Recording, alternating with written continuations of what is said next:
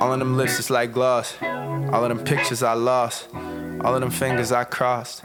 All of them wishes I tossed in the well. I need a ride from my pops. I need to buy some eye drops. Peace of mind, peace of pie. Salut à tous et bienvenue sur ce 8e épisode de Son qui peut. Ça faisait un petit moment maintenant que j'avais pas relancé la machine, mais j'ai trouvé ces dernières semaines relativement calmes. Pas tellement en termes d'actu parce qu'il se passe toujours quelque chose, les annonces d'albums, les nouveaux singles, etc. Mais plutôt en termes de vraies bonnes surprises. Rien ne m'a vraiment titillé du côté des nouveaux artistes ou des sorties inattendues, ou en tout cas pas au point d'en faire un épisode. Mais voilà, ces dernières semaines ont été assez sympathiques et m'ont enfin laissé le choix pour faire une belle petite sélection de 3 disques fraîchement sortis que j'avais trouvé vraiment cool. Donc on commence tout de suite avec un dénommé Topaz Jones qui vient de sortir un nouvel album intitulé Don't Go Telling Your Mama.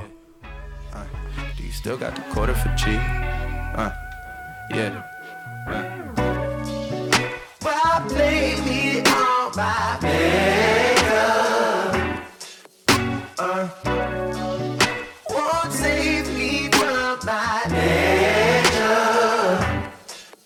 Yeah, won't shade me from this rainbow.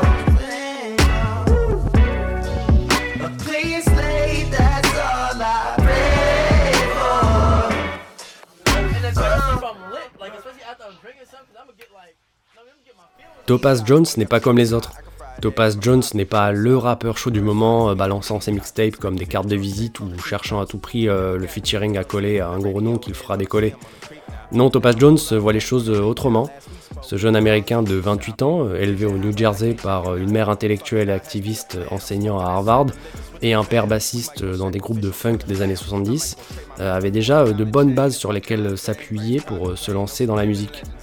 Mais c'est en écoutant Stankonia, album de Outkast sorti en 2000, que Topaz Jones s'est un jour dit « Voilà la musique qui me parle ».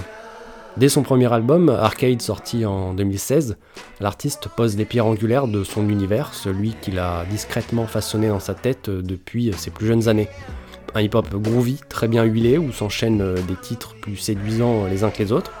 On retrouve notamment toute l'influence d'un groupe comme Funkadelic, maître de la P-Funk, sur un morceau comme Powerball, mais c'est bien avec le morceau final Tropicana, plus conventionnel mais au flow et au refrain imparable, que Topaz Jones va connaître le succès avec pas moins de 11 millions de streams.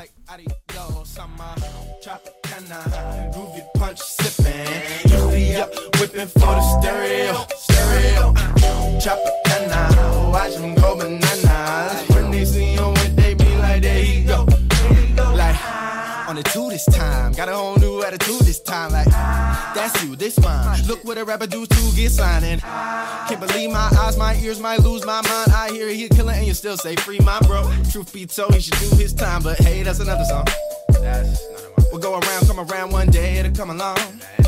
I done come a long way, I've been running on fumes in pursuit of that. Bien conscient qu'il lui suffirait de répéter cette même formule en boucle pour gagner en notoriété, Topaz Jones n'en démord pas et se plonge dans ses pensées pour travailler son message et offrir une musique plus riche, moins accessible, mais fidèle à ses ambitions. Au cours de ces longues années depuis la parution de son précédent album, l'Américain s'enfouit dans son passé pour faire le bilan de sa vie et comprendre ce qui a façonné son identité depuis ses jeunes années et ce qui lui a été transmis par son cercle familial et ses proches. Son nouvel album, Don't Go Telling Your Mama, sert ainsi de réceptacle pour ses réflexions les plus personnelles. Et on suit Topaz comme dans des sortes de flashbacks où il se remémore sa scolarité difficile sur le son rebondissant de D.I.A.L. ou ses relations amoureuses à travers le regard de juge de sa mère sur le tubesque Black Tame.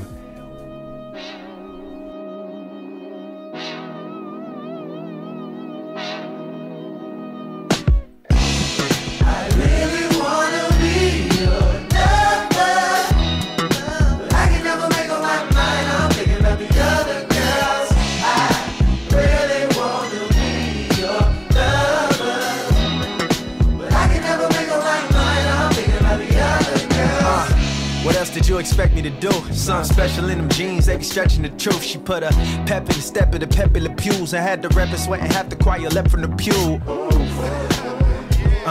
If you bring her home to mama, bet she'll never approve. Plus she love to ask about the one who you been exclusive with. Cross her, that could be the nail in your crucifix. I hear the tick-tock and now time to lock it down. Your homie saying don't commit, nigga shop around.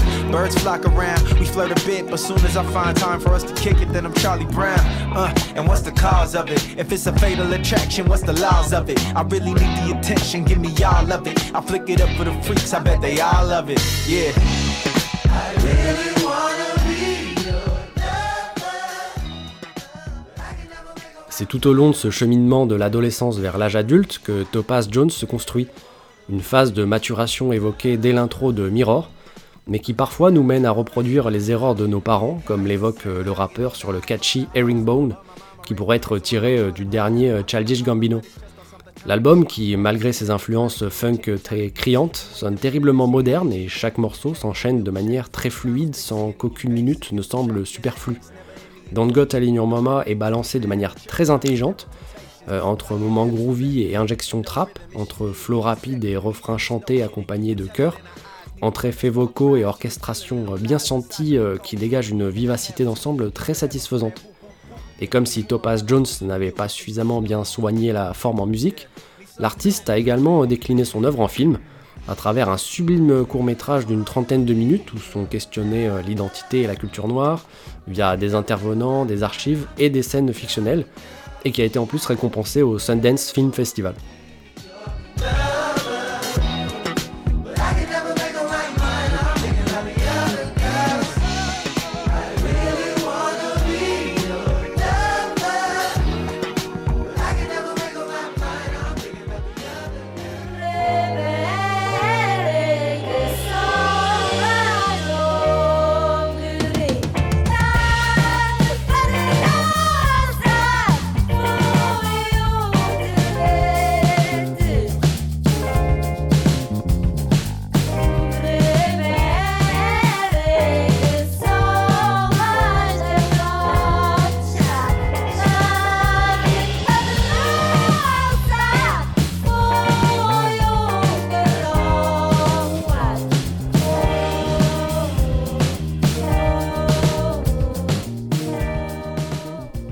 Voilà un autre artiste qui n'avait pas sorti d'album depuis autant de temps, soit 6 années, que le portugais Bruno Pernadas n'avait plus fait parler de lui depuis le plébiscité Those Four Objects at a Crocodile Will Be Asked to Retrieve Them.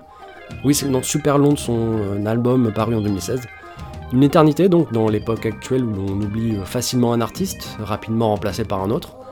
D'autant plus quand on sait que son nouvel album, Private Reasons, sorti le 23 avril dernier, aurait normalement dû sortir en 2020 si la pandémie n'en avait pas décidé autrement.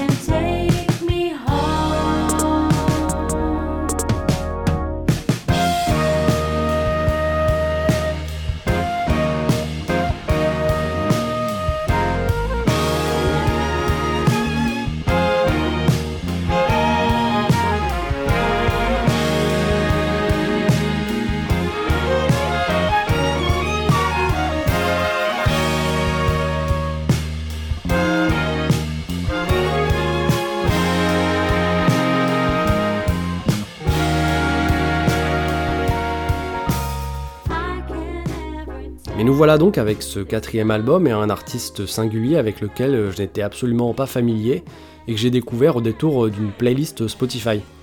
Et autant dire que l'univers de Bruno Pernadas n'est pas perméable dès les premiers instants et nécessite de s'y préparer.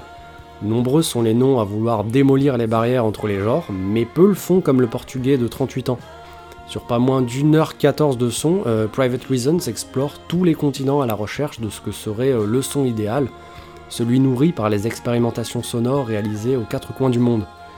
On s'envole donc aux premiers abords sur des airs jungle pop, des ajouts de vocodeurs, d'indie-tronica, puis des synthétiseurs débarquent, un monde Tropicalia s'ouvre, on essaye de s'accrocher à la branche comme les personnages sur la pochette de l'album face à ce feu d'artifice de couleurs, mais c'est peine perdue. Au fil des minutes, les structures explosent, les morceaux dépassent allègrement les 5 minutes, parfois uniquement sur des plages instrumentales. Le son est chaud, l'ambiance onirique, et l'album donne vraiment l'impression de rassembler tous les artistes à dominante psychédélique de ces dernières décennies sur 13 titres.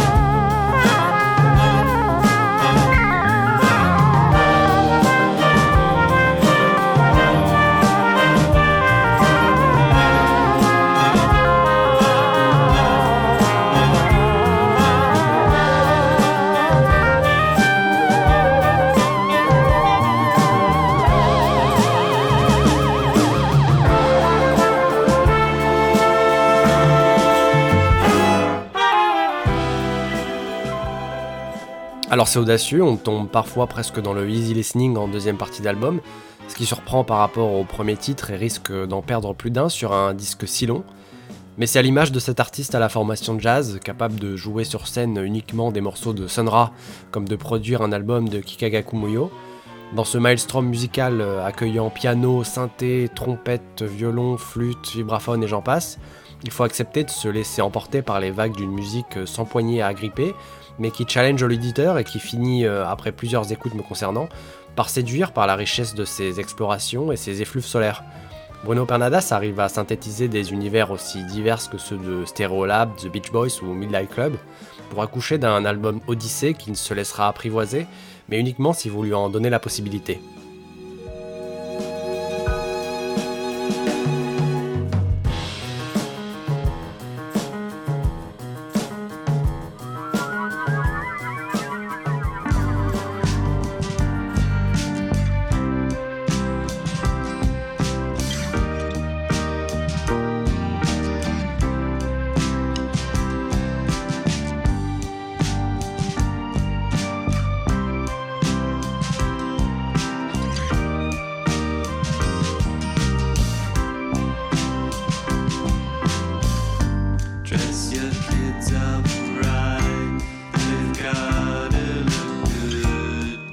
On passe donc d'un extrême à l'autre en termes de longueur, puisqu'après ce gros bloc de plus d'1 heure, voici A Rabble of Bees, le nouvel album de Winter McKean sorti le 30 avril, et d'une durée de seulement 24 minutes.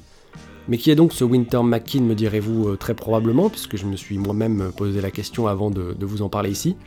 C'est un jeune Australien de Melbourne, et oui, encore heureux à croire qu'il y a quelque chose de spécial dans l'air qui rend tout le monde super créatif et talentueux là-bas, qui a officié en tant que guitariste et chanteur dans le groupe de psych-pop Sunfruits, avec également un passif de batteur derrière lui. D'ordinaire, Winter McKean est plutôt le genre à rester dans l'ombre des multiples formations underground auxquelles il a contribué en tant que musicien. Son CV n'est pas flamboyant, mais la période actuelle a ouvert de nouvelles perspectives pour l'Australien, qui a profité de ses longs moments d'isolement pour s'imposer un challenge, à savoir composer un album entier seul dans son coin, sans l'aide de ses comparses habituels. Le résultat se nomme donc Rabble of Bees, un premier album solo à la pochette digne d'un montage Paint, mais qui réserve honnêtement de très belles surprises.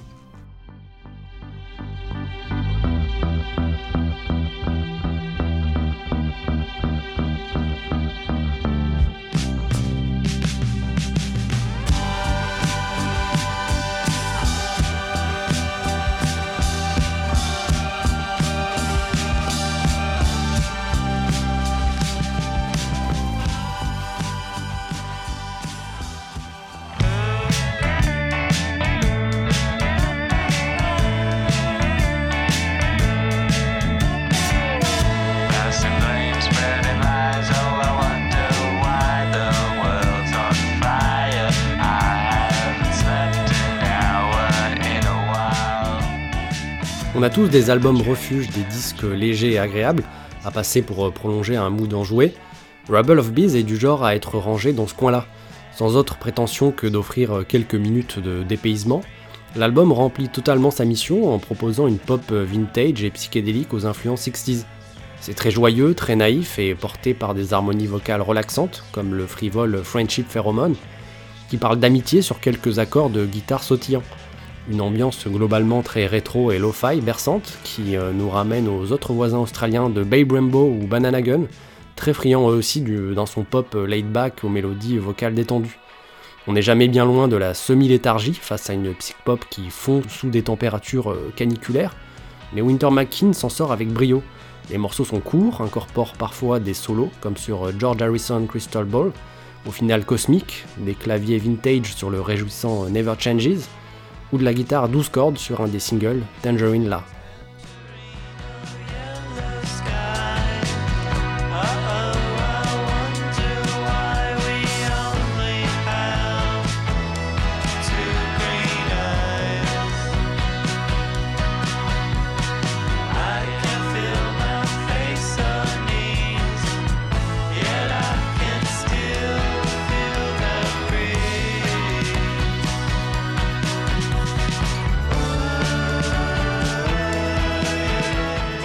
Rabble of Bees assume donc totalement son parti pris musical très années 60, également dans le côté flower power et cette déconnexion du monde réel qui se dégage du disque.